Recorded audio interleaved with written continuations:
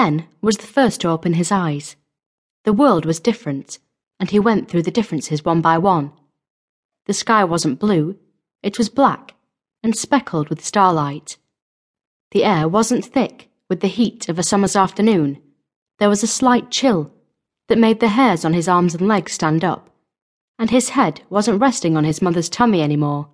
He could feel the hard ground beneath him. He sat up. He was still in the walled garden, but he saw it in a way that he had never seen it before, lit only by moonlight. Pitch-black shadows of trees snaked across the grass, and the garden felt much larger than it ever did in sunlight. He looked down and saw his sister lying on the grass behind him, with their backpacks neatly placed next to where the picnic mat used to be. Their mother, and the bag she had brought with her, including their father's urn, were nowhere to be seen. Ben felt a pang of fear. "Charlotte, wake up!" he said as he shook his sister awake. She rolled over, mumbling something incoherent that Ben took to mean, "Get lost!" But he kept shaking her until she sat up and took in their surroundings. "What's going on?" she said with a shiver as she rubbed her arms, adjusting to her sudden change in temperature. "Mummy's gone," Ben said. Charlotte saw the empty space behind her, where their mother had been lying. "Don't worry," Charlotte said, regarding the concerned look on her brother's face. "She'll be around here somewhere. I guess we just overslept." Her immediate thought was to ask, "What time is it?" But she realized they had no way of knowing. Neither she nor her brother wore a watch, and they had nothing with them that had a clock on it. They always relied on their mother to tell them where they needed to be and what they needed to do at any given time. If they had been characters in one of the adventure books she liked to read, where kids a little bit older than she was thwart dastardly schemes by pirates and thieves on their summer holiday, they would have been able to look at the moon and stars to work out what time it was.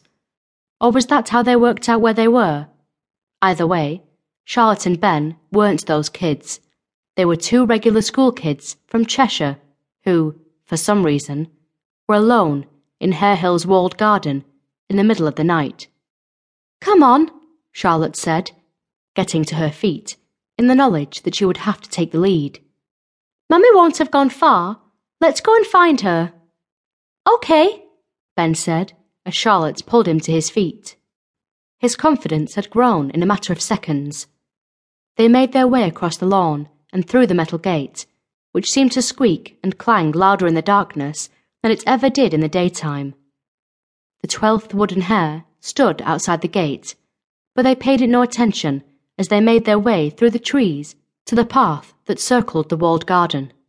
They shouted for their mother all the way round, but the only reply they received was the occasional hoot of an owl in the trees. "Let's head back to the car," Charlotte said, as they walked along the path that led back to the car park. Ben nodded in agreement, but they were both shocked to hear a third voice. In a deep, booming tone, they heard the words, "The gates are locked." They both screamed and shouted, "Who's there?" as they spun around, searching for the source of their shocking interruption. But there was no one around. All they could see were the trees and flowers bathed in moonlight, a grassy clearing with a couple of metal benches, and a large stone ornament, shaped like a jug with a man's head carved into the side. Charlotte and Ben had never paid the ornament much attention in the past, but now Ben was transfixed by it, staring at the stone face in the side. "What is it, Ben?" Charlotte asked. "It was the face in the jug," he whispered. "What?